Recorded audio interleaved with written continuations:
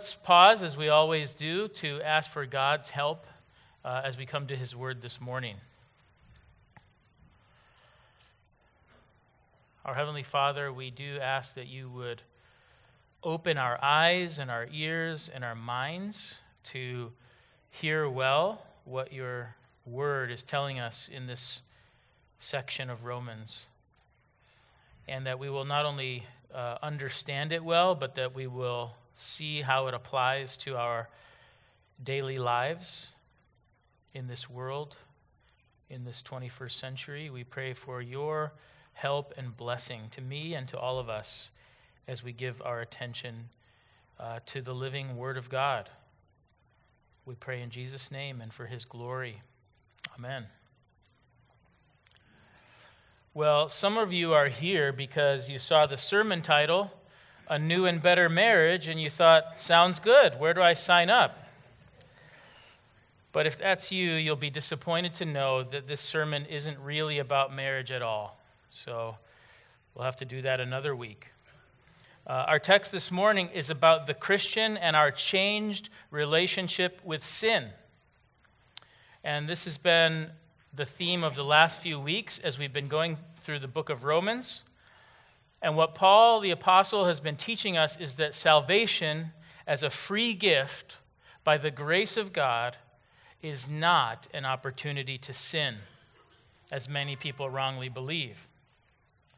It's actually quite the opposite. The grace of God in Christ is actually an opportunity to please God like never before. In the first half of chapter 6, we learn that if we are in Christ by faith, then we have died in our union with Him. Since we have died with Christ, we are now dead to our old sinful way of life, and we are now set free from sin to live a new life. And last week, we learned that no matter who you are, whether you are a Christian or not, you're not free at all. That was the surprise of last week's passage in the second half of chapter 6. No matter who you are, whether you're a Christian or not, you're not free at all. We are all actually slaves of one kind or another. As Bob Dylan puts it, you're going to have to serve somebody. It may be the devil or it may be the Lord, but you're going to have to serve somebody. We are all either servants of sin, which leads to death, or in Christ, we have been set free from the old master of sin, and we have been made servants of God and of righteousness, which leads to eternal life. But either way, we're not free. And this morning, we continue this mini-series in our relationship with sin in Christ as Christians. Well, if you know the name Jeffrey Epstein, you know the heinous crimes of which Epstein was accused. Epstein's deeds were so perverse that I'm not even going to mention them now. But for all of Epstein's notorious wrongdoing, Jeffrey Epstein will never be convicted in a court of law. And he will never serve another day of time in prison for his crimes. Why not? Because Jeffrey Epstein is dead. And it's a shame that Epstein will not be brought to justice by our legal system. I am sure we all wanted to see him pay for his crimes. But we can rest in the fact that even after death, Epstein will surely answer to God for his sins, and justice will be done. God's justice is always done. But on this earth, Epstein will not have to answer for his crimes because he's dead, and the long arm of the law does not reach beyond the grave. Epstein's escape from the law by way of death is a vivid example of what the Apostle Paul is teaching us in verse 1 of our passage. Look at it with me. Paul says, "Or do you not know, brothers, for I am speaking to those who know the law, that the law is binding on a person as long as he lives. Do you see the point? The law is only binding on a person as long as he's alive. And when a person dies, he or she is released from their obligations to the law. And then Paul gives us an example of this principle of being released from the law upon death from the realm of marriage. Looking at verse 2. He says, "For a married woman is bound by law to her husband while he lives, but if her husband dies, she's released from the law of marriage. Accordingly, she will be called an adulteress if she lives with another man while her husband is alive. But if her husband dies, she's free from that law. And if she marries another man, she's not an adulteress." The main idea of it, in this example of marriage, is that death releases a person from the law of marriage. As we say in our traditional wedding vows, "Till death do us part." Death ends a marriage. Because when one spouse dies, the other spouse is released from the marriage covenant, or as Paul puts it, from the law of marriage. And the opposite is also true. If a married woman lives with another man while her husband is still alive, she's committing adultery because she is still bound by the law of marriage. But if her husband dies, she's free from that law, and she's free to remarry without being guilty of the sin of adultery. Why? Because the death of her husband releases her from the law of marriage. Now, anytime in a mixed congregation like this, anytime we talk about divorce and remarriage, there are a lot of stories here in this room. There's a lot of questions that come up. And the strictest interpretation of these verses is that every single marriage is for life. And according to this strictest interpretation, regardless of the reason for divorce, you must remain single until your ex-spouse has died, or else you're committing adultery in God's sight. In other words, according to the strictest interpretation of these verses, the only time you are free to remarry in a God-honoring way is if your former spouse has died, no matter what the circumstances of the divorce. And this strictest interpretation is held by some very well-regarded folks. They are trying to take God at his word. And while I admire those who hold this strict view, I don't hold that view, and I'll tell you why. Because it seems that even Jesus didn't hold that view. I think that's a pretty good reason to have a more nuanced view, don't you?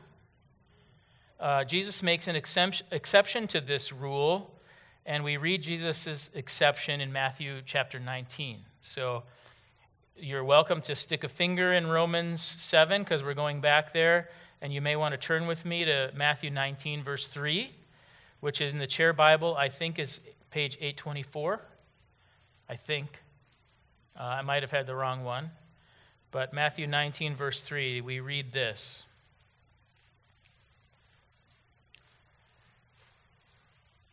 "And the Pharisees came up to Jesus and tested him by asking, 'Is it lawful to divorce one's wife for any cause?'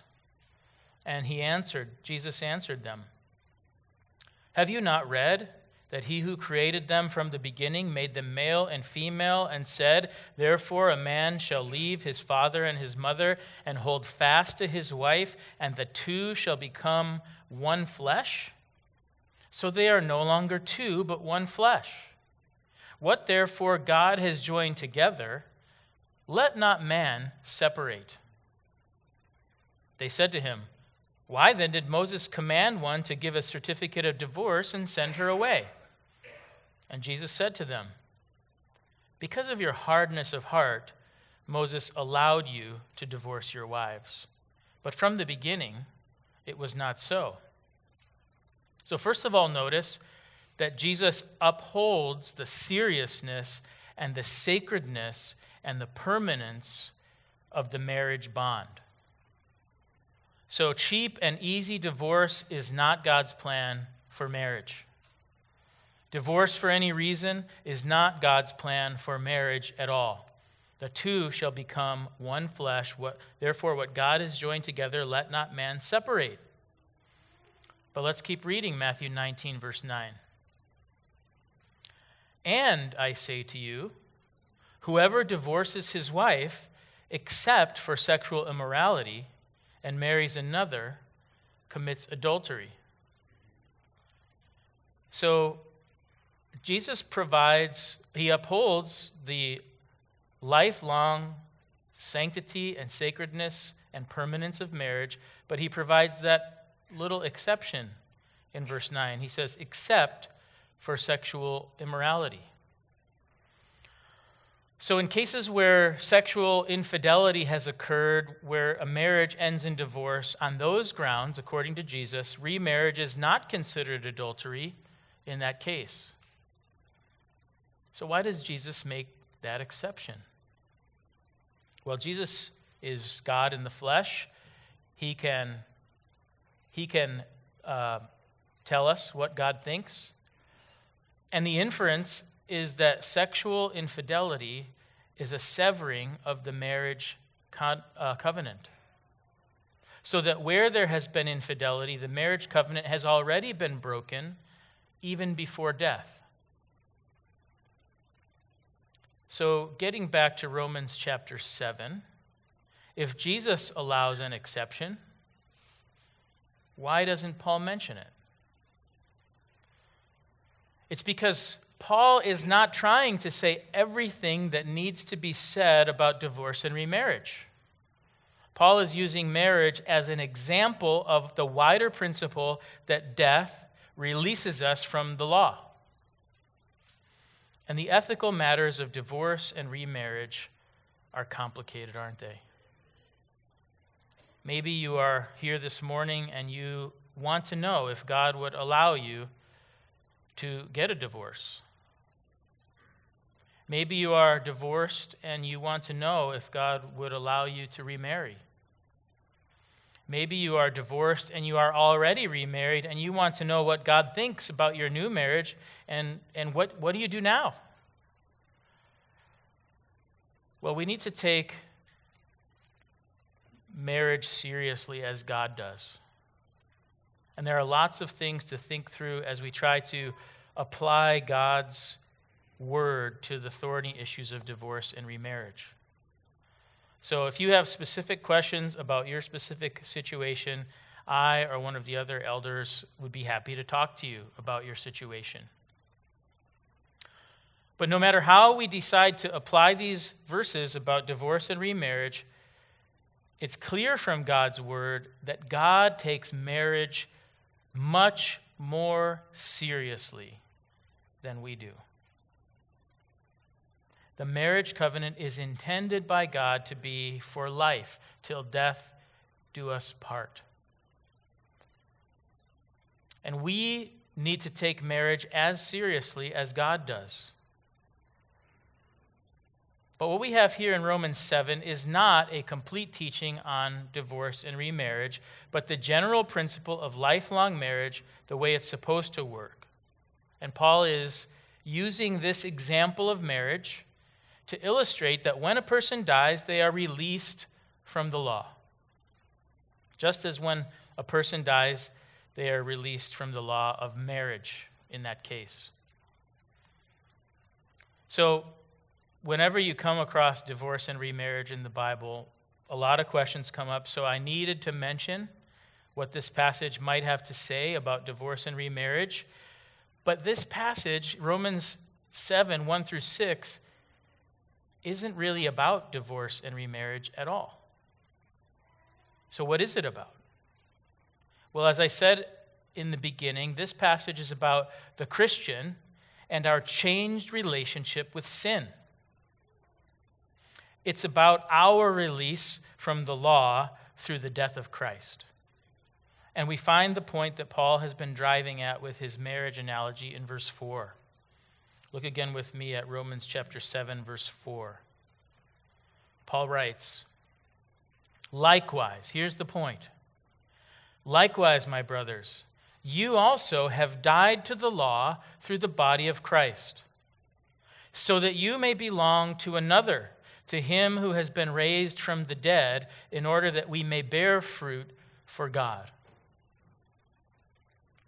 So first of all, notice that Paul is writing to brothers, or brothers and sisters. His brothers and sisters in Christ, his fellow Christian believers. And he's continuing with the marriage analogy. He says that we who are in Christ by faith used to be stuck in one marriage, so to speak. But now that we have died with Christ, we have been released from that old marriage, and we are now in a new marriage. We belong to another. So who were we married to before in our old marriage? Verse 4 says, we have died to the law. So before we died with Christ, we were married to the law. This is God's law.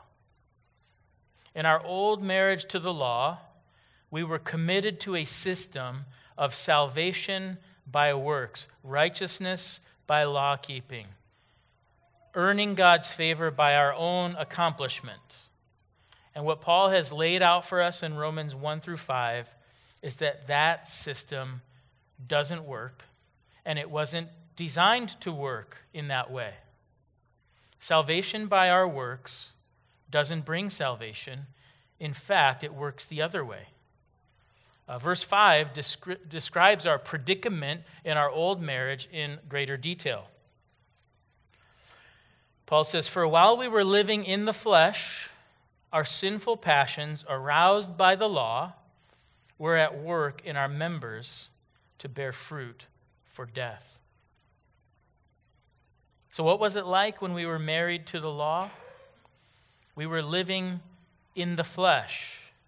That is, the natural man, the sinful nature, living by our own merits, by our own accomplishments. But it didn't work, because we read in verse 5, our sinful passions, aroused by the law, were at work within our members to bear fruit for death. Living under the law of God actually makes things worse, not better, because the law arouses our sinful passions within us. When we are living according to the flesh, when we hear God's righteous commands, we want to disobey them. And we all know how this works.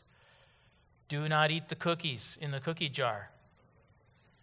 Once you give the law, it becomes irresistible to break the law. When we hear about God's boundaries, the first thing we want to do is cross over them. And when we were married to the law, before we were in Christ by faith, we were under the obligation of the law and under the obligation of works, and the law actually made our situation worse, not better. The law of God as a means of dealing with our sin is like putting water on a grease fire. If you ever have had a grease fire, I haven't really had one, so that's good.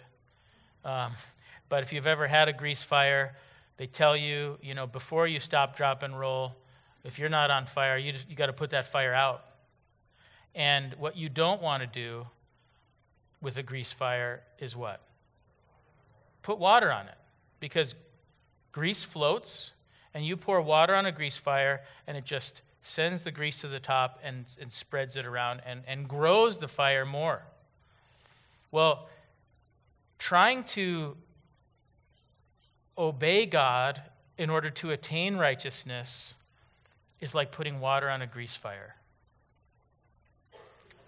Using the law of God as a means to become acceptable in God's sight is going to make things worse, not better. We think it will deal with our underlying problem of sin, but instead it actually makes things worse. So if you are still under the old marriage to the law, if you are still depending on your own accomplishments, your own merits, your own morality to please God, it doesn't work. Combined with our sinful passions, the law of God actually makes our predicament worse, not better. So there's no good result, no good fruit from being married to the law. The old marriage was horrible. According to verse 5, the fruit of that marriage was death. This fruit imagery that Paul uses here is very interesting because one of God's purposes for marriage is fruit, reproduction, as we might say, having kids. And the reproductive fruit of our marriage to the law is death. That's the only thing that it produces. So let's put these pieces together. Everyone is born married to the law. And when we're living under the law, our standing before God depends on what we do. Another way to say that is that we are born under the obligation of salvation by works. It all depends on how well we keep God's moral standards. But the problem is we don't keep God's moral standards, as Paul has laid out for us in Romans 1 through 5. If you're just joining us today as a guest, take this Bible home with you. Read through Romans 1 through 5. It lays out the case that all have sinned and fall short of the glory of God, and that we do not please God by our works. Salvation by works doesn't work. Marriage to the law only breeds death. And yet, how many billions of people are trying to do just that? How many billions of people are counting on being acceptable to God based on their own performance? How many people who call themselves Christians are really only depending on their own law-keeping, their own works, as their source of righteousness? But there is no way to fix that bad marriage. The only way to escape that lifelong marriage is through death. And that is the good news that Paul is getting at. Look at verse 4 again. Verse 4 is the key verse. You also have died to the law through the body of Christ, so that you may belong to another, to him who has been raised from the dead, in order that we may bear fruit for God. The life-changing reality for the Christian believer is that our death in union with Christ, if you are a Christian, you have died with Christ. Our death releases us from that law. And now we can belong to another. Romans 6:3 says, all of us who have been baptized into Christ Jesus were baptized into his death. When we put our faith in Jesus, we are united with Christ. We have died together with Christ, and we have been raised together with Christ to new life, as symbolized by our baptism. And it was such a joy to have baptisms the past few weeks, to symbolize that burial to our old way and resurrection to our new way of life in Jesus. And here's Paul's point in these verses. Since we have already died with Christ, we have been released from our old marriage to the law. Though we were once condemned by our failure under the law, we are not in that marriage anymore because we have died with Christ, and once you've died, you are free to remarry. So we're now in a new marriage, and verse 4 says we belong to another, to him who has been raised from the dead, in order that we may bear fruit for God. Who are we married to in the new marriage? To him who has been raised from the dead. Well, that's Jesus, married to Christ. Which is also incidentally why in the new heavens and the new earth, People will not be married or given in marriage. They will be as the angels in heaven, Jesus says, because there's only one marriage in heaven, and it is the bride of Christ, the church, married to her Savior in a mysterious union with Christ. Only one marriage. We are married to Christ. Notice Paul mentions fruit twice in this passage. The fruit of our old marriage to the law was death. What is the reproductive fruit of this new marriage, being married to Christ? We bear fruit for God's pleasure at the end of verse 4, in order that we may bear fruit for God. In our new marriage, through Christ, we finally produce the righteousness that pleases God. And that is a surprise in this passage. Only when we know, here's the surprise, only when we no longer need to please God by our works are we finally able to please God with our works. Under our former marriage to the law, all we could manage to earn was condemnation and death. But now we have died to that old marriage, and we are already counted righteous in Christ, and we are now free to please God, and we can actually bear fruit, pleasing fruit of righteousness for God's pleasure. Verse 6 tells us how this happens. Paul says, "But now we are released from the law, having died to that which held us captive, so that we serve in the new way of the Spirit and not in the old way of the written code." The old way of service was the way of the written code, trying to keep the law of God. But this new way of service is by the Spirit. It's an internal work of the Spirit of God. The old way was drudgery. I have to obey. I have to obey. I can't obey. The new way is by the Spirit. It's freedom. It's, I want to obey. I get to obey. In our new marriage to Christ, we don't serve God out of drudgery, out of obligation, out of fear of rejection. We don't serve God to win his love. Through Christ, we are already in his love. We have already been made completely righteous. We are already completely accepted in him. There is now no condemnation for those who are in Christ Jesus. And so now we are free to serve God out of joy. And he gives us his Spirit within us, this internal desire welling up that makes us want to please God freely.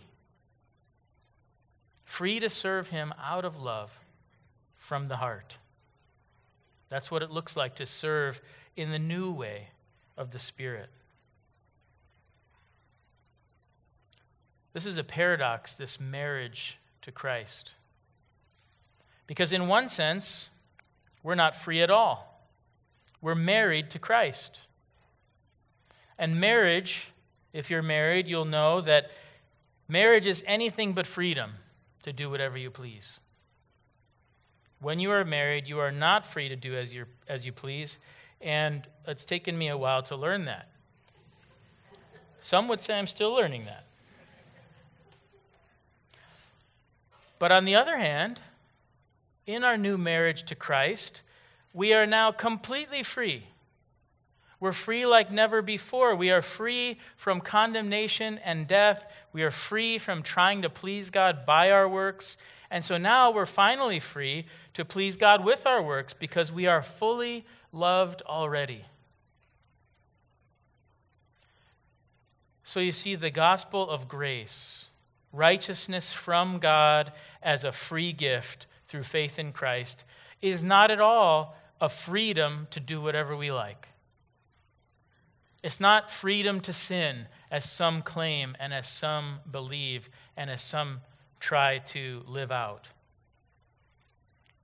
To be married to Christ is freedom to love God, freedom to serve God with joy from the heart, because we are married to Christ and we are already fully loved by God in him. So on the one hand, this is the paradox. On the one hand, the Christian is not free at all.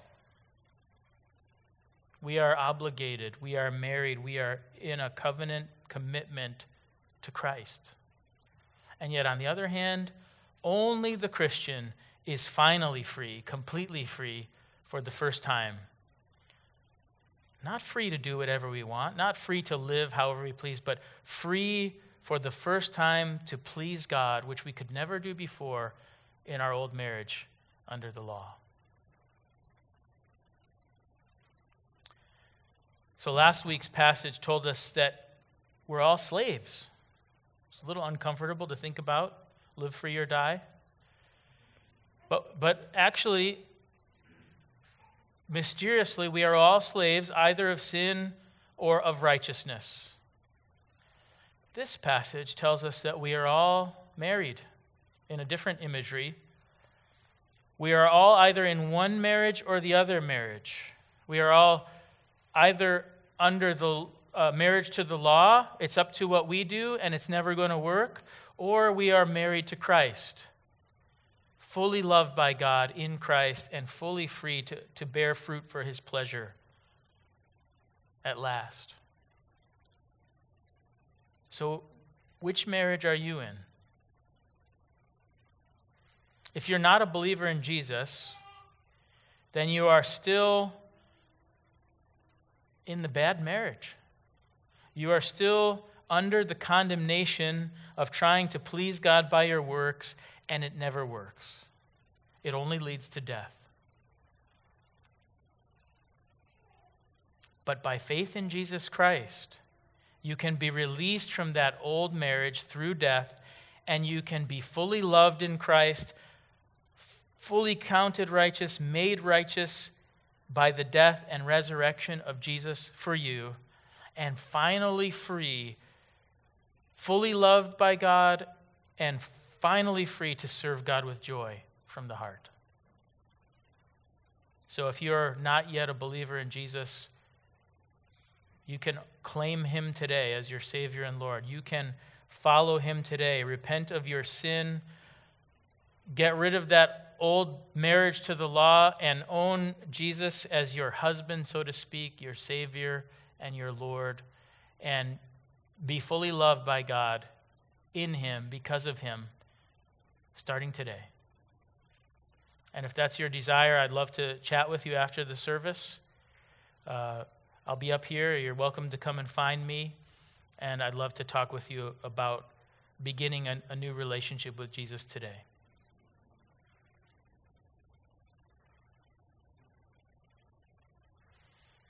Well, we have the Lord's Supper here today, and the Lord's Supper is a symbol that was given to us by Jesus. It is a covenant celebration.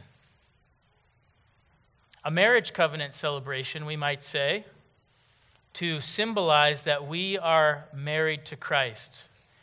In a covenant, we are saying, I am his, and he is mine. We belong to one another. We are joined together in covenant. And in the case of this passage, in a marriage covenant with Jesus Christ himself. So if you are a believer in Jesus, this table is for you. This table says that his body, represented by the bread, and his blood, represented by the cup, is for us. That Jesus himself is our Lord and Savior. His body and his blood is our one hope of salvation. And so if you are a believer in Jesus, this table is for you, a reminder, a renewal, a celebration of the fact that we are joined to the Lord Jesus in a mysterious union, and that he is all our righteousness. So if you are a believer in Jesus, we invite you to partake. You don't have to be a member of our church to partake. You just have to be a believer in Jesus Christ. And if you're not yet a believer in Jesus, we'd ask you not to partake. It would be a sacrilege and a dishonesty to eat and to drink from this table and to say, I am his and he is mine, when that's not true. So if you're not yet a believer in Jesus, we're so glad you're here, but just let the bread and the cup pass by you and use this as a time to contemplate what Jesus has done for you and what you've heard this morning.